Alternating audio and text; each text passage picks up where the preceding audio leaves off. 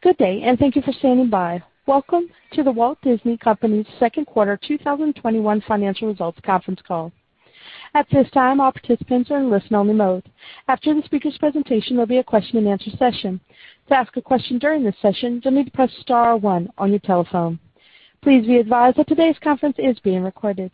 I would now like to hand the conference over to your speaker today, Lowell Singer, Senior Vice President of Investor Relations. Please go ahead. Good afternoon, and welcome to The Walt Disney Company's second quarter 2021 earnings call. Our press release was issued about 25 minutes ago and is available on our website at www.disney.com/investors. Today's call is also being webcast, and a transcript will be available on our website. We are once again hosting today's call remotely, so joining me remotely are Bob Chapek, Disney's Chief Executive Officer, and Christine McCarthy, Senior Executive Vice President and Chief Financial Officer. Following comments from Bob and Christine, we'll be happy to take your questions. So with that, let me turn the call over to Bob, and we'll get started. Thanks, Lowell, and good afternoon, everyone. It's been a busy few months, and we've been pleased to see more encouraging signs of recovery across our company. We ended the second fiscal quarter with adjusted EPS up 32% to 79 cents, compared to 60 cents last year. And since then, we've continued to make progress across our businesses as we remain laser-focused on our ongoing recovery while also fueling long-term growth.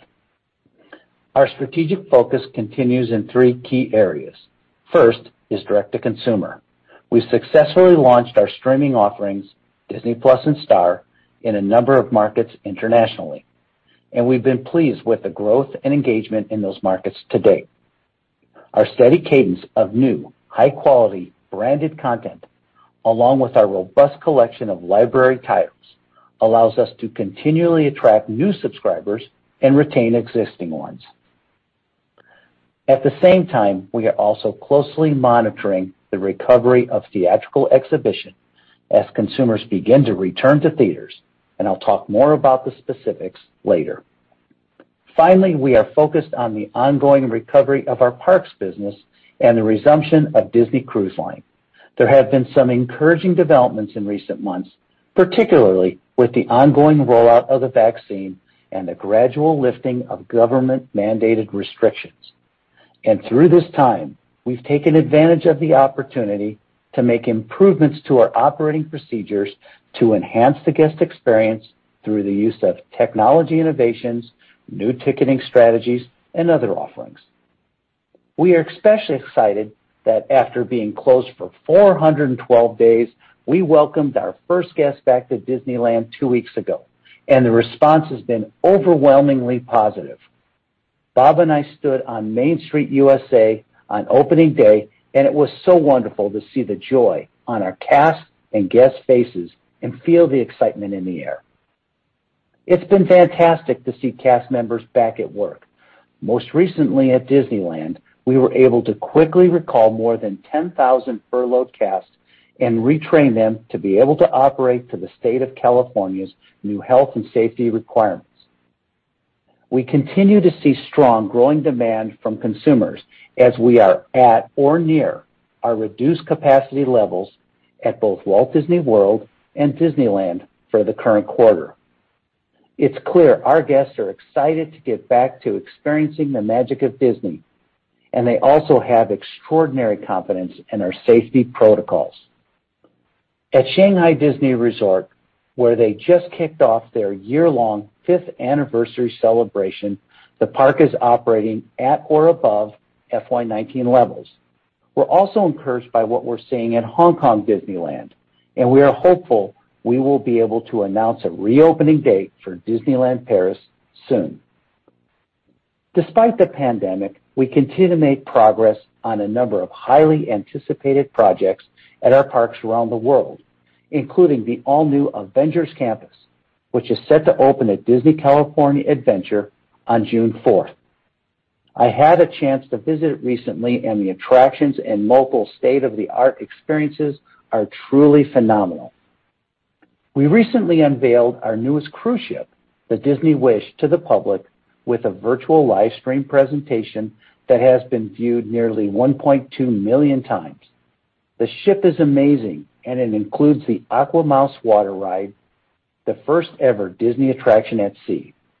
The Disney Wish will set sail on its maiden voyage in 2022, and bookings open to the general public on May 27th. On the studio side, we are pleased to be nearing full production levels, and we are also significantly ramping up content creation at our studios, consistent with the guidance we provided at Investor Day. An example of this is 20th Century and Searchlight Pictures, where they are gradually increasing output and will reach a steady state of 15 and 20 films respectively to fuel our general entertainment offerings across all of our distribution platforms.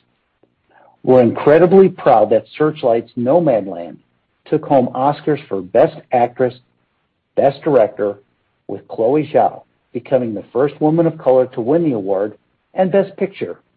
That's 5 Best Picture wins since 2009 and 43 Academy Awards in total. Additionally, Pixar's stellar record of award-winning films continues with the studio's animated masterpiece, Soul, which took home Oscars for Best Animated Feature and Best Original Score. And I'm happy to say that now millions are able to enjoy Soul on Disney Plus and Nomadland on Hulu. As we have consistently stated, flexibility is a key component of our distribution strategy, and we have outlined 3 approaches for distributing our films: releases in theaters with a simultaneous offering via Disney Plus Premier Access, releases straight to Disney Plus, and traditional exclusive theatrical releases. Here's how this translates to our tremendous upcoming film slate. Cruella will be released in theaters and via Disney Plus Premier Access on May 28th, followed by Pixar's Luca, which will be released exclusively on Disney Plus on June 18th. The highly anticipated Black Widow will be in theaters and on Disney Plus via Premier Access on July 9th, and Disney's Jungle Cruise, a hilarious adventure-filled expedition, will be available in theaters and on Disney Plus via Premier Access on July 30th. I'm pleased to announce today that amidst recent signs of increased consumer confidence in moviegoing, 2 films, 20th Century's exciting comedy, Free Guy, and Marvel's action-adventure, Shang-Chi and the Legend of the Ten Rings, will be released with a 45-day exclusive theatrical window on August 13th and September 3rd, respectively. And of course, regardless of where they originate, all of our films and episodic series will end up as part of the robust library of content on our DTC platforms. Like our films, our Disney Plus original series have become must-watch events, starting with the success of The Mandalorian, followed by Marvel's WandaVision and The Falcon and the Winter Soldier. These not only became immediate hits, but part of the cultural zeitgeist, and the anticipation for Marvel's newest series, Loki, which debuts on June 9th, has been through the roof. The second season of High School Musical, the series, the all-new The Mysterious Benedict Society, based on the popular young adult book series, and the animated series Monsters at Work are also coming to Disney Plus in the next couple of months, just to name a few. We are uniquely positioned with the most compelling brands and franchises in entertainment, and we continue to deliver the high-quality, one-of-a-kind content that consumers want. That's clearly reflected in the success of Disney Plus, which amassed nearly 104 million paid subscribers as of the end of the second fiscal quarter. We are on track to achieve our guidance of 230 to 260 million subscribers by the end of fiscal 2024. Looking at our entire portfolio of streaming services, we expect that as full production levels resume and we get to a more normalized cycle, the increased output will help fuel additional sub-growth across Disney Plus, ESPN Plus, Hulu, and Hotstar. Hulu and ESPN Plus had 41.6 million and 13.8 million paid subscribers respectively at the end of the quarter. On Hulu, buzzworthy content continues to boost performance, including the award-winning Hulu original film, The United States vs. Billie Holiday, and Season 4 of The Handmaid's Tale, which premiered to the biggest audience ever for a Hulu original. And there's lots more coming to Hulu, including Marvel's new animated series, MODOK, Season 2 of the hit series Love, Victor, and Season 10 of the wildly popular anthology American Horror Story on FX on Hulu. In March, we launched ESPN Plus on Hulu, and we are very pleased with its early progress. Viewers who subscribe to both Hulu and ESPN Plus are able to watch and engage with the great content that's available on ESPN Plus without leaving the Hulu environment. ESPN Plus programming includes thousands of live sporting events, original shows, series, and documentaries, with the UFC lightweight championship fight airing live on ESPN Plus pay-per-view on May 15th, the final match of the FA Cup also on May 15th, followed by the PGA Championship, Wimbledon, and the highly anticipated third UFC matchup between Dustin Poirier and Conor McGregor on pay-per-view July 10th. Not to mention the incredible additions to our lineup, including NHL and more college football in the fall. Live sports are a very important component of our content business, and even amidst the challenges of the past year, we have continued to build our unrivaled portfolio of sports rights in a disciplined way. While our overall strategy is still very supportive of our linear business, given the important economic value it drives for the company, we are also building out our ESPN Plus direct-to-consumer offering. And with every deal we make, we are considering both the linear and DTC components. With this strategy in mind, we've reached a number of long-term accretive deals that each play a very specific role as part of our sports portfolio. Some are weighted more towards linear with a significant digital component, such as the NFL and SEC deals, others reflecting an emphasis on direct-to-consumer. These include agreements with the UFC, the PGA Tour, Bundesliga, and the NHL.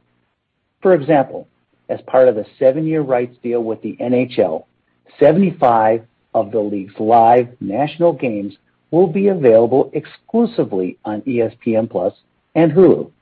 And ESPN Plus will be the sole home for more than 1,000 out-of-market NHL games, further cementing the service as a must-have for hockey fans.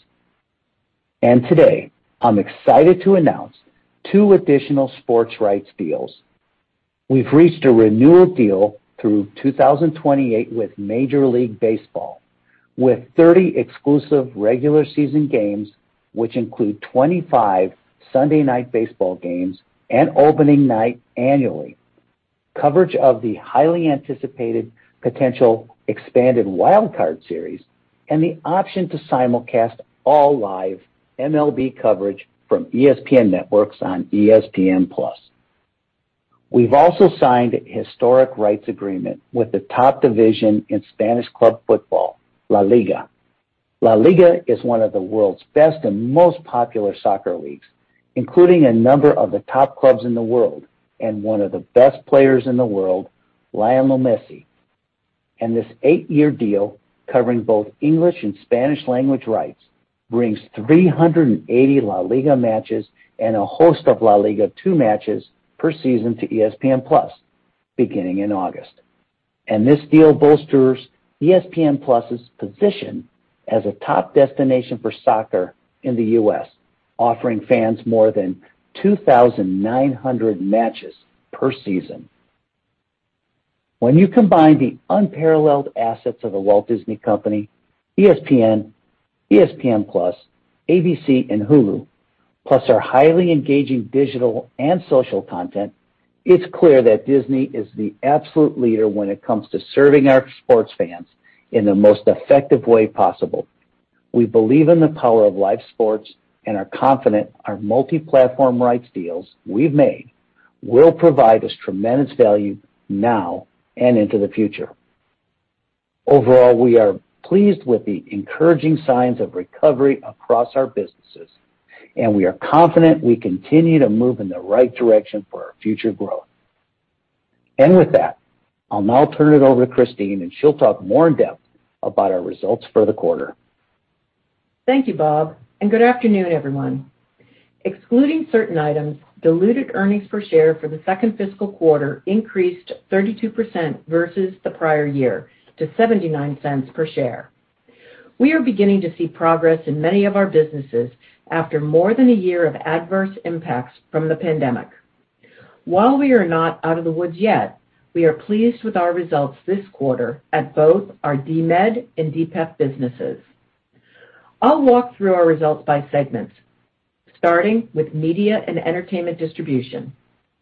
Operating income at the segment increased by 74% in the second quarter versus the prior year due to higher results across all of the segment's lines of business. At Linear Networks, the increase was driven by growth at both our domestic and international channels. At domestic channels, both cable and broadcasting operating income increased versus the prior year. Higher results at cable were driven by lower programming and production costs and higher affiliate revenue, partially offset by lower advertising revenue. ESPN's results were in line with the guidance we gave last quarter, and ESPN was the most significant contributor to cable's growth this quarter. The decrease in programming and production costs was largely due to the timing of the college football playoffs. As we mentioned last quarter, fiscal Q2 included only one CFP bowl game, the National Championship, compared to 4 in the prior year quarter, 3 CFP bowl games, and the National Championship game. Cable programming and production costs also benefited in the quarter from lower production costs for other live sporting events and lower programming costs at Freeform. Lower advertising revenue at cable was primarily due to lower average viewership. At ESPN, domestic advertising revenue decreased significantly in the quarter, driven by lower ratings for key programming in addition to the timing of the college football playoffs. Quarter to date, domestic advertising revenue at ESPN is currently pacing up significantly versus last year, benefiting from the prior year's lack of significant live sports programming due to COVID. At broadcasting, higher results were driven by growth at ABC, partially offset by a decrease at the owned television stations. At ABC, lower programming and production costs and higher affiliate revenue were partially offset by lower advertising revenue. Programming and production costs were impacted by the shift in timing of the Academy Awards, which took place in the third quarter this year compared to the second quarter last year. Lower advertising revenue was primarily driven by lower average viewership and the timing of the Academy Awards, partially offset by higher rates. On our Q1 earnings call, we said we expected the Academy Awards timing shift and lower political advertising at our owned stations would negatively impact broadcasting results in the second quarter versus the prior year.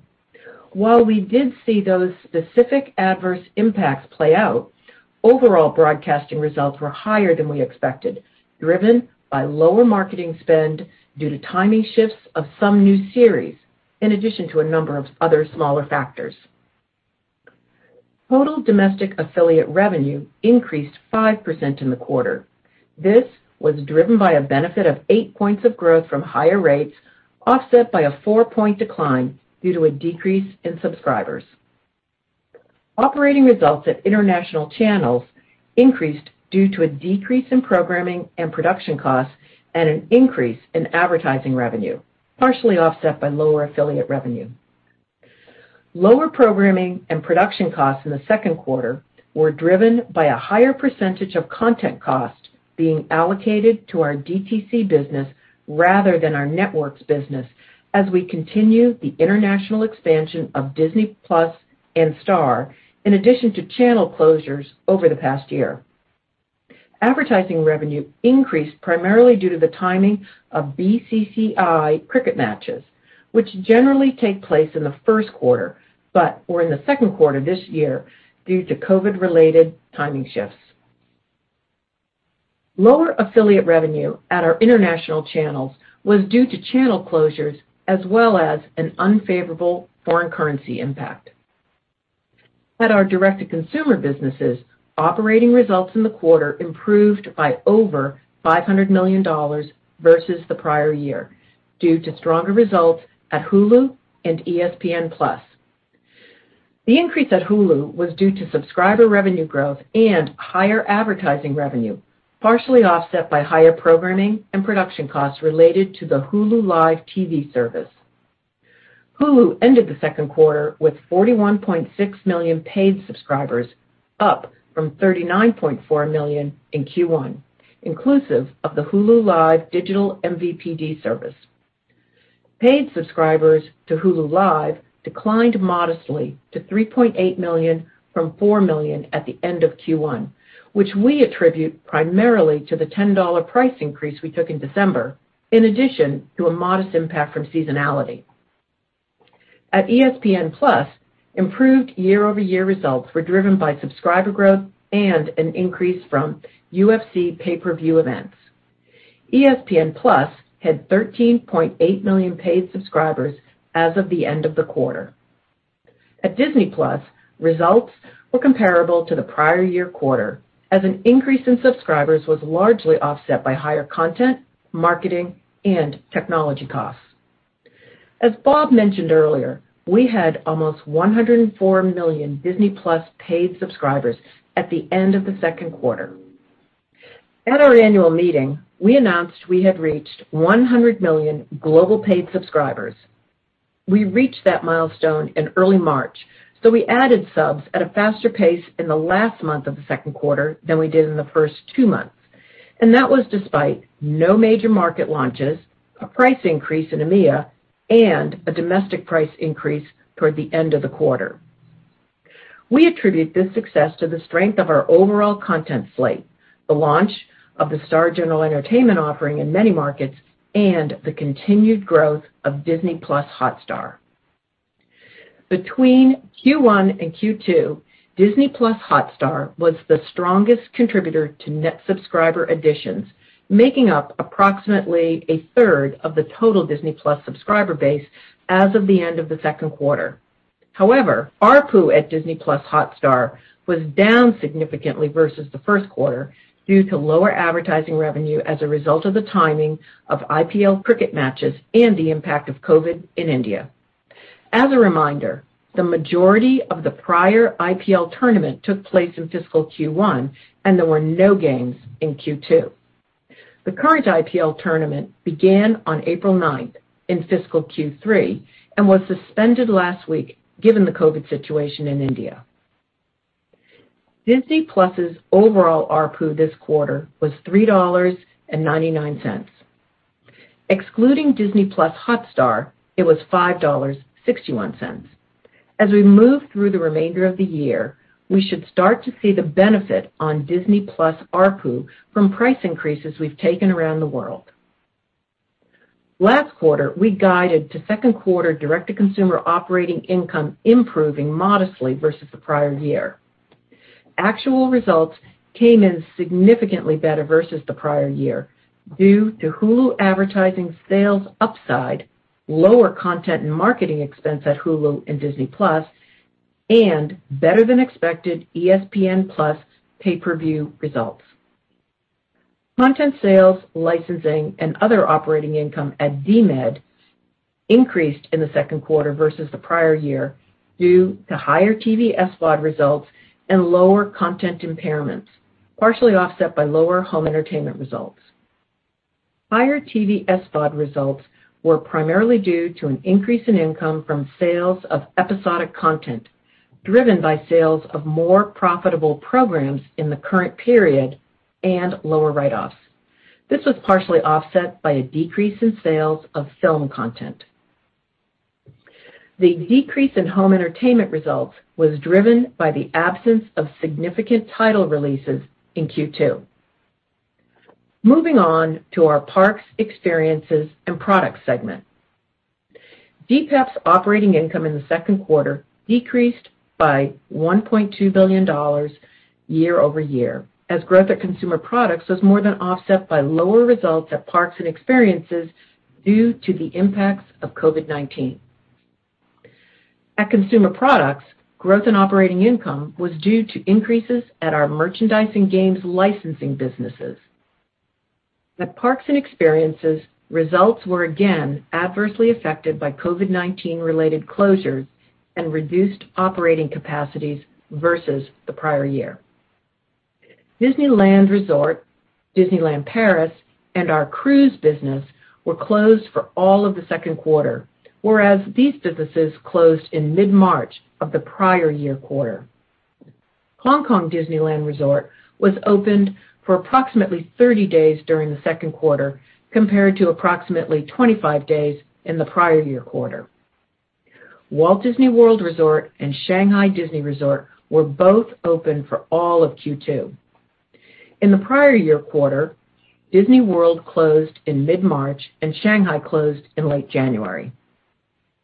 Our parks and resorts that were open during the quarter operated at significantly reduced capacities, yet all achieved the objective of a net positive contribution, meaning that revenue exceeded the variable costs associated with opening. At Walt Disney World, attendance trends continued to steadily improve throughout the second quarter, and guest spending per capita again grew by double digits versus the prior year. Disneyland Resort reopened on April 30th, and as Bob mentioned earlier, we are very encouraged by the initial guest response.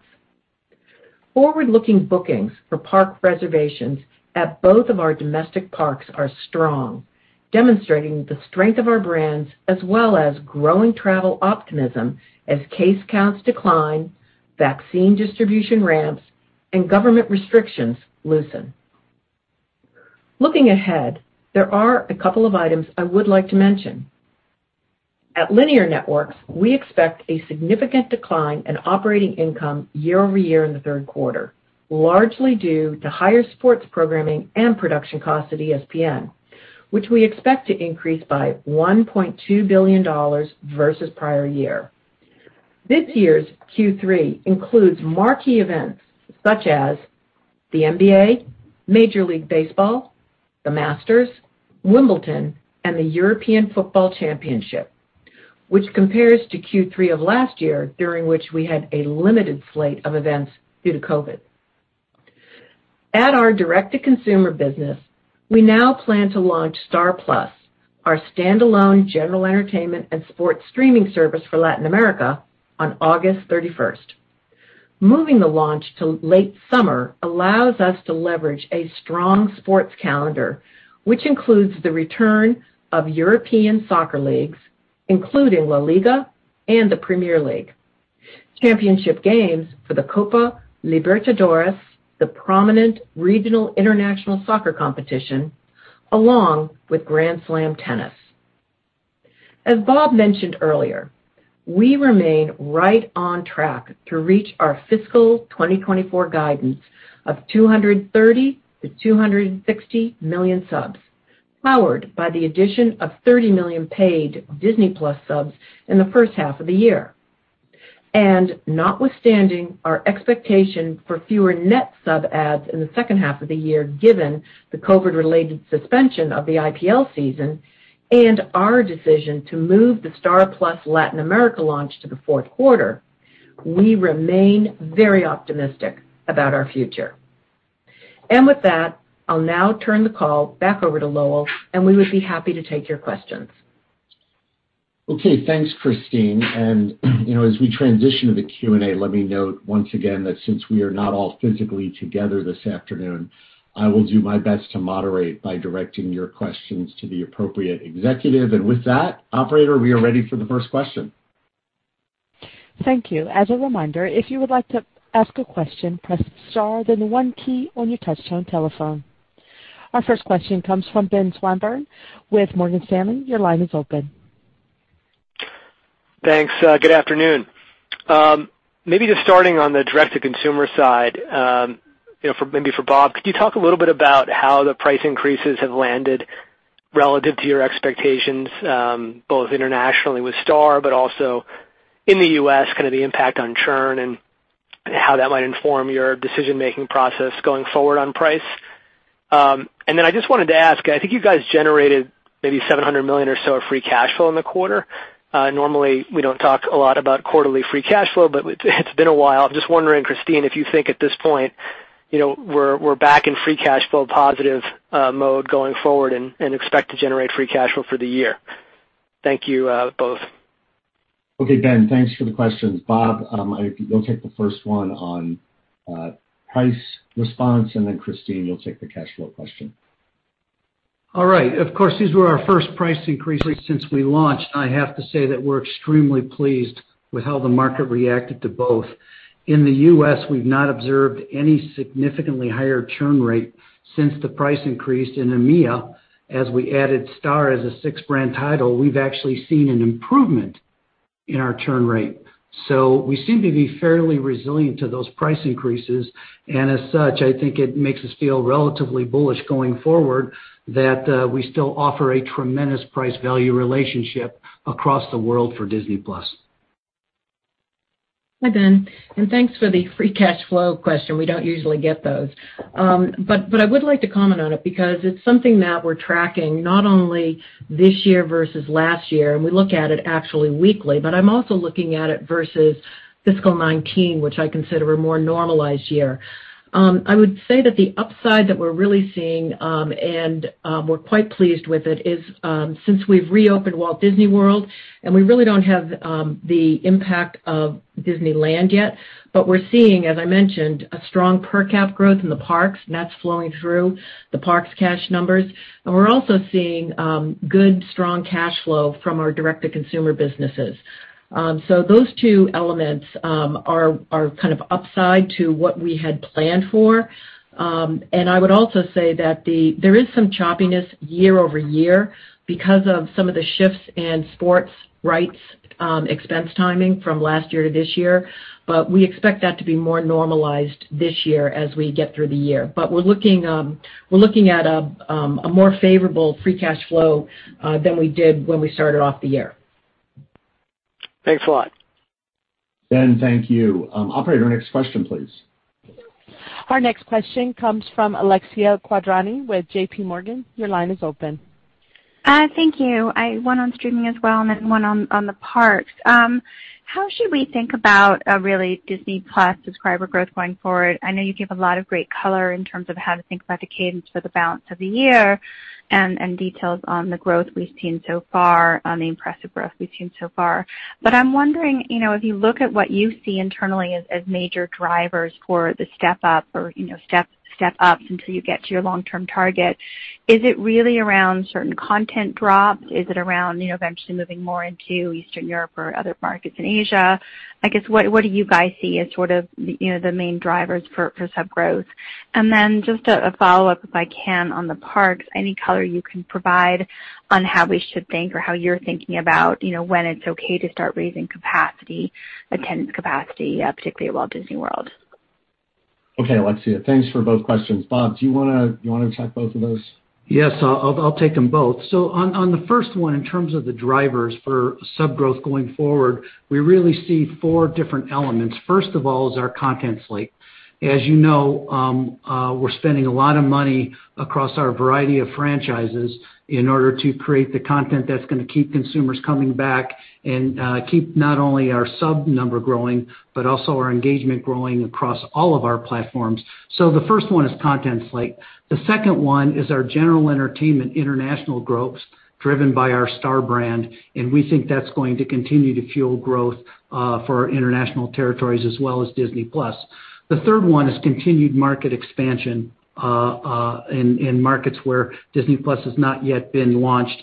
And as you see, we're announcing Malaysia today as June 1st and Thailand as June 30th. So market expansion will continue to be a piece of it. But one thing that continues to impress us is the opportunity to have the bundle in the U.S. be even larger. all the metrics that we see, all the performance factors are extraordinarily positive for that. So I would say those are the four components that continue to drive us and our bullishness in terms of our ability to continue to project that we're going to hit between 230 and 260 million subs by the end of 24. In terms of the parks and when we're going to sort of be able to raise our capacity limits, we've actually already started that. Given the guidance that just came today from the CDC and earlier guidance that we got from the governor of Florida, we've already started to increase our capacities. Those obviously today's guidance that we got from the CDC in terms of those that were vaccinated do not necessarily need to wear masks anymore, both outdoors and indoors, is very big news for us, particularly if anybody's been in Florida in the middle of summer with a mask on. That could be quite daunting. So we think that's going to make for an even more pleasant experience. And we believe that, as we're now bringing back a lot of people back to work, that it's going to be an even bigger catalyst for growth and attendance. And we've been quite pleased to date. So I think you're going to see an immediate increase in the number of folks that we're able to admit into our parks through our reservation systems that we recently implemented. So we're very, very excited about that. Thank you. Thank you. Our next question comes from Michael Nathanson with MoffettNathanson. Your line is open. Thanks. Well, I have two. One is on the gross addition side of Disney Plus. We heard from Netflix that there may have been a pull forward, that maybe perhaps the reopening has impacted gross additions. Can you talk a bit about what you're seeing in some of the more mature, or I guess developed markets on the gross addition side? And then you guys have consistently beat us on OI profits or lack of losses, I'd say, on DTC. Which of the platforms is providing the biggest surprise? And does it make you rethink maybe some of the guidance you gave around break even, given how strong the year has been so far on the limitation of losses? Thanks.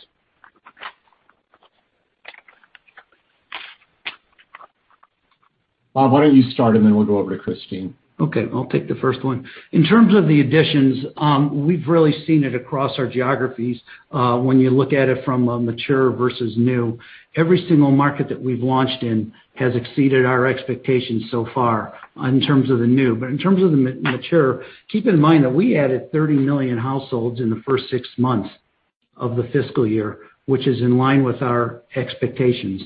And domestic continues to contribute to that.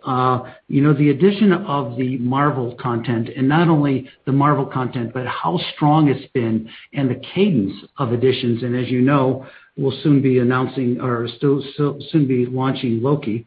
That is a tremendous catalyst for growth for us. And in the future, as we get to more new content and serial content coming from Star Wars, we're really, really encouraged by what that's going to mean in terms of engagement, because as you know, engagement is sort of the precursor for net sub ads.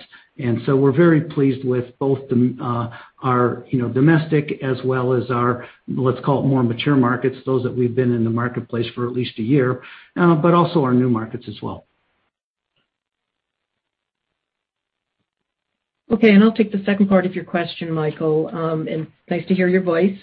The biggest drivers for direct-to-consumer were coming out of Hulu and Disney Plus. They're a little bit different. Disney Plus, we saw some lower content costs, and that was due to some lower allocated costs for some of our own titles compared to what we had expected.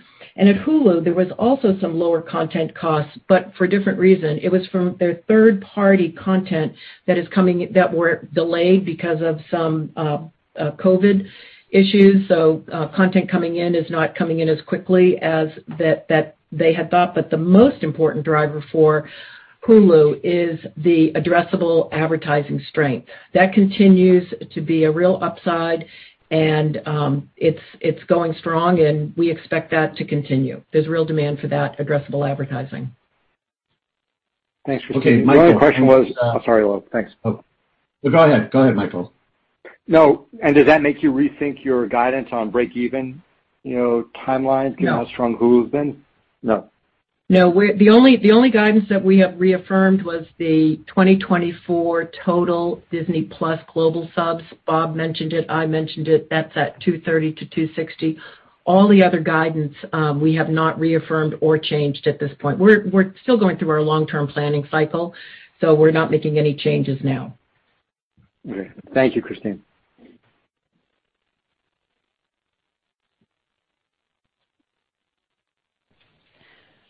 Thank you. Our next question comes from Jessica Reif Ehrlich with BofA Securities. Your line is open.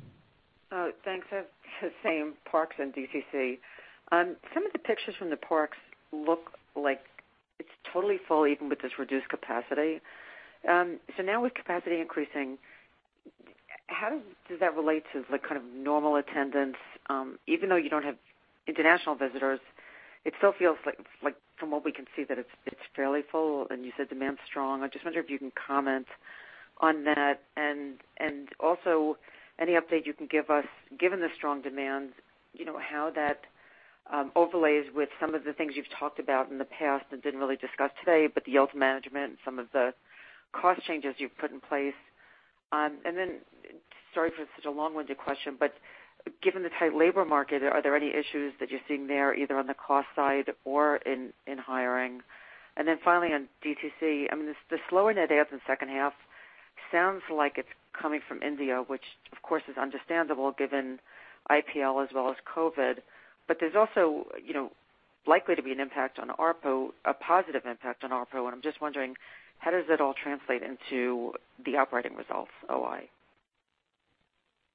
Thanks, Jessica. So, Bob, why don't you take the parks questions, and then if you want to start on the Disney Plus question, Christine may want to jump in at the end. Okay, so in terms of the parks demand domestically, our intent to visit at Walt Disney World is growing and is actually already flat with 19, which is obviously our last pre-COVID year, so that's really good news for us. And since we've opened up Disneyland Resort, intent to visit is actually growing as well. So we're thrilled with the guest response to that. So as capacity limits increase, we don't think we're going to have any problem at all, sort of increasing our attendance to match that capacity. That is not something that keeps any of us up at night. In terms of our yield management, as you know, we've been practicing yield management for a while, and it's really become an art form with this extraordinarily limited capacities that we've been operating at. But you've seen the margins very healthy. Our yield is growing up from a very healthy standpoint. Consumers are spending more, and we're doing it under some tremendous cost management parameters because everything's become automated. And so we've sort of got the perfect positive storm, if you will, where we've got plenty of demand, we've got really great yield management gains and the cost management at the same time. And in terms of labor, we've had about 80% of our cast members return that we've asked to return. And obviously one of the gating factors for us to continue to increase capacity is to continue to get more and more cast members back. It thrills us to be able to do that, but we've had no problems whatsoever in terms of trying to get our cast to come back and make some magic for our guests. Christine? I think you're muted. Mute me. I'm going to talk about, hi Jessica, I'm going to talk about direct-to-consumer and the slower net adds expected for the second half of the year. That is in fact the case, and it is largely due to the COVID-related suspension of the IPL and also that decision that we made to move the Star Plus Latin America launch into the fourth quarter. And once again, we did that because of the strength of the sports calendar that we would have upon launch. The other thing that's going to happen here is with the absence of the IPL games in India, that'll also have an impact on advertising revenue. So you could see a decrease in the ARPU and the subs in India if that plays out like we just said. But the other thing is we did take price increases for domestic U.S. as well as EMEA for Disney Plus, so our overall ARPU could benefit. So we just took the price increase in the U.S. at the end of March, and we'll see how that plays out in our ARPU in the upcoming quarters. Thank you. Thank you, Jessica. Operator, next question, please. Our next question comes from Doug Mitchelson with Credit Suisse. Your line is open. Oh, thanks so much. Thanks for taking the question. So, Lowell, I would say sort of two areas of focus. The first, you started touching on it a bit with the last series of questions, but I think one of the core theses is that coming out of the pandemic, it's potential that the parks at Disney are more profitable than pre-pandemic, and you've talked about some of those drivers. One of them, perhaps, when the parks return to 100% of capacity, is that capacity different than it was pre-pandemic? Is it bigger? Are you smarter on pricing? Are margins structurally higher? So, one, I'm just curious if you agree with that thesis that the parks could end up being more profitable coming out of the pandemic than it was going in. And then the second area is the NFL deal was obviously super interesting, and I'm curious, under what circumstances would you consider doing what some peers are doing, simulcasting your football games, Monday Night Football games, from either ESPN or ABC onto ESPN+. Thank you. Doug, thank you. Thanks for the questions. I will turn both of them over to Bob. Okay. In terms of park, in terms of the relative profitability, as you know, there's a lot of negative impacts, of course, with COVID, but one of the things that it gave us a chance to do as we were forced to stop operation was to completely re-examine how we priced and programmed our tickets. And as you all know, we ended our current annual pass program at Disneyland, and that gives us a chance to sort of create a modern version of a park loyalty program, an affinity program that isn't necessarily governed by legacy. And as you know, the net contribution back to the company varies tremendously and was one of the levers that we used to grow yield over the past several years, depending on what type of ticketing structure a particular guest came in. With the ability now for us to sort of completely reconsider how we go about our loyalty programs and our frequent visitor programs, we have the chance to make even more advancements, not only in terms of the guest experience and make sure that guests have a tremendous experience no matter what day of the year they come, whether it's a high demand day or a relatively low demand day, but also the ability to increase, our per caps and our yields. And we've already seen tremendous growth in those, as you're seeing over the last couple quarters. But I don't think we've even scratched the surface in terms of what we can do when we finally restart with some of our programs in terms of, making sure, again, that not only do we improve the guest experience, but at the same time get an adequate return to our shareholders for the type of experience that we do give to our guests. So very positive on those factors. In terms of the ability to simulcast with ESPN Plus and ESPN and ABC, that's actually been envisioned in the deals, and we've gotten a lot of flexibility, not only in terms of our ability to take our programming to our DTC platforms and things like Hulu and ABC. So that's actually been envisioned, and we plan on being fairly aggressive in that way. I think that one of the advantages of the Walt Disney Company in sports is that we've got so many ways to reach our consumer base, and I think the leagues understand that, and we certainly do as well, and I think our guests do as well. Thank you. Thank you, Doug. Operator, next question, please. Our next question comes from Kannan Venkateshwar with Barclays. Your line is open. Thank you. So a couple, if I could.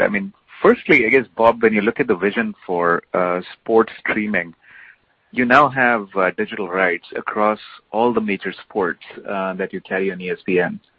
And you've made some hard choices on the other businesses when it comes to licensing and studios and so on in order to pivot, make a hard pivot to streaming. but that choice with respect to sports streaming feels like it's still a couple of years off in terms of pivoting ESPN as a business completely towards streaming. So could you just talk about, the longer term vision now that your sports portfolio is in place? How should we think about ESPN relative to ESPN Plus, and how you're thinking about the transition being accretive overall? And secondly, I guess, Christine, the guidance around the second half cadence for DTC subs, the IPL suspension, I guess, could change. I think they're looking at other geographies to run the tournament. If that was to happen, would the outlook change for subscriber growth in the second half? Thanks.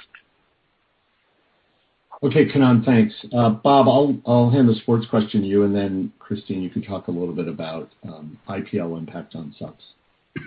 We've talked a lot about flexibility when it comes to pivoting between linear and more traditional legacy platforms and our digital rights direct-to-consumer platforms. And the reason we want that flexibility is because we know things are going to change.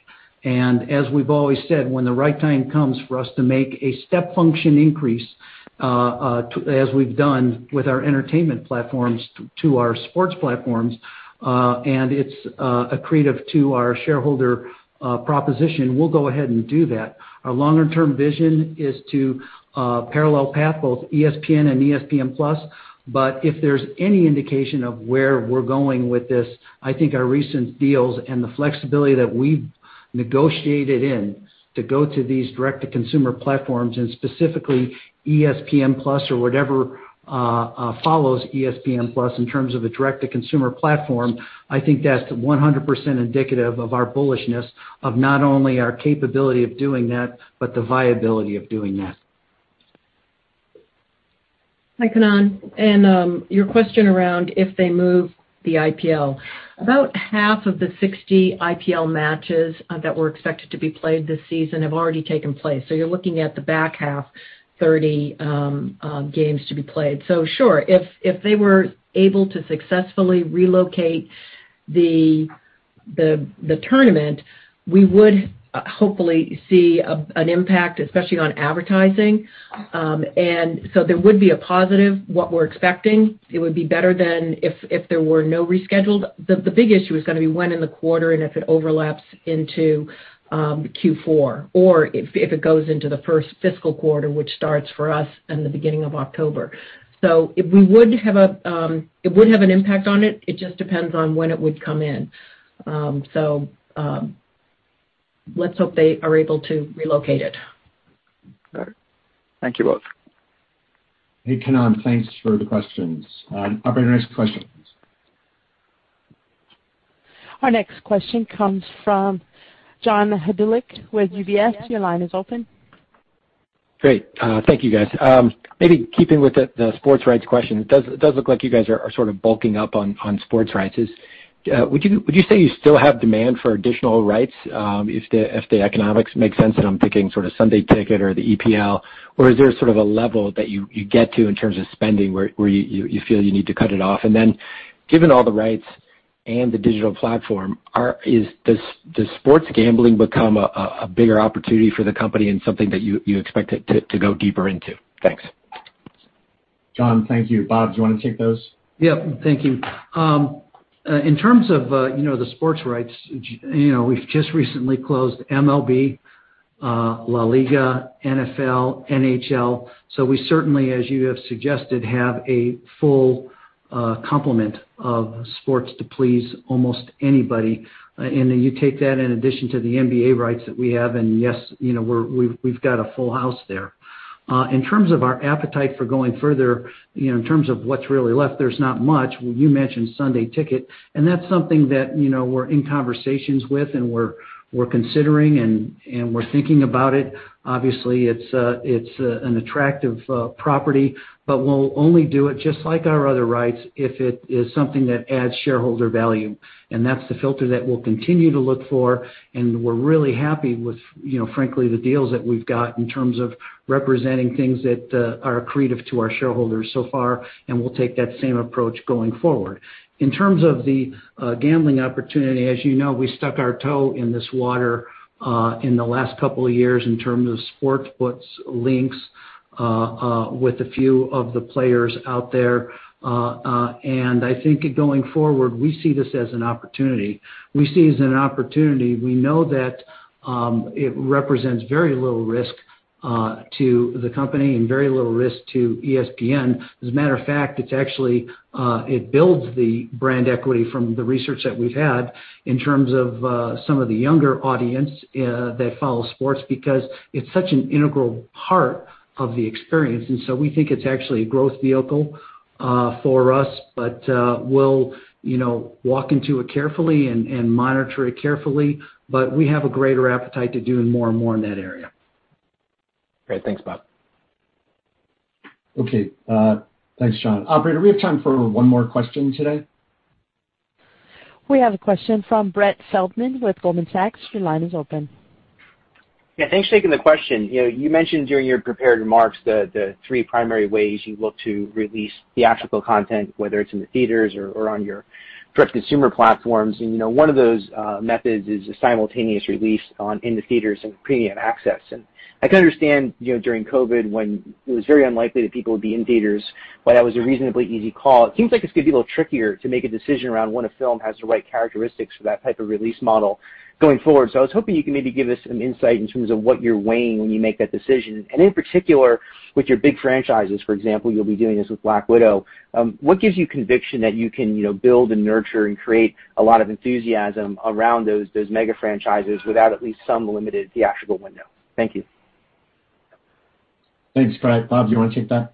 Yeah, I'm going to take the second one first. If there's any marker in terms of our ability to continue to build franchises, we know theatrical is a proven way to do that. But our merchandise sales on Mandalorian that never had a theatrical release is certainly one extraordinary marker in terms of the fact that while theatrical continues to be a great way for us to build franchises, our first big data point using our Disney Plus platform to sell merchandise has been extraordinarily successful for us as well. In terms of the Premier Access, you're absolutely right. As we get into a situation where, we're trying to monitor our consumers ready to go back into theaters. Of course, 90%, let's say, of the domestic marketplace is open right now.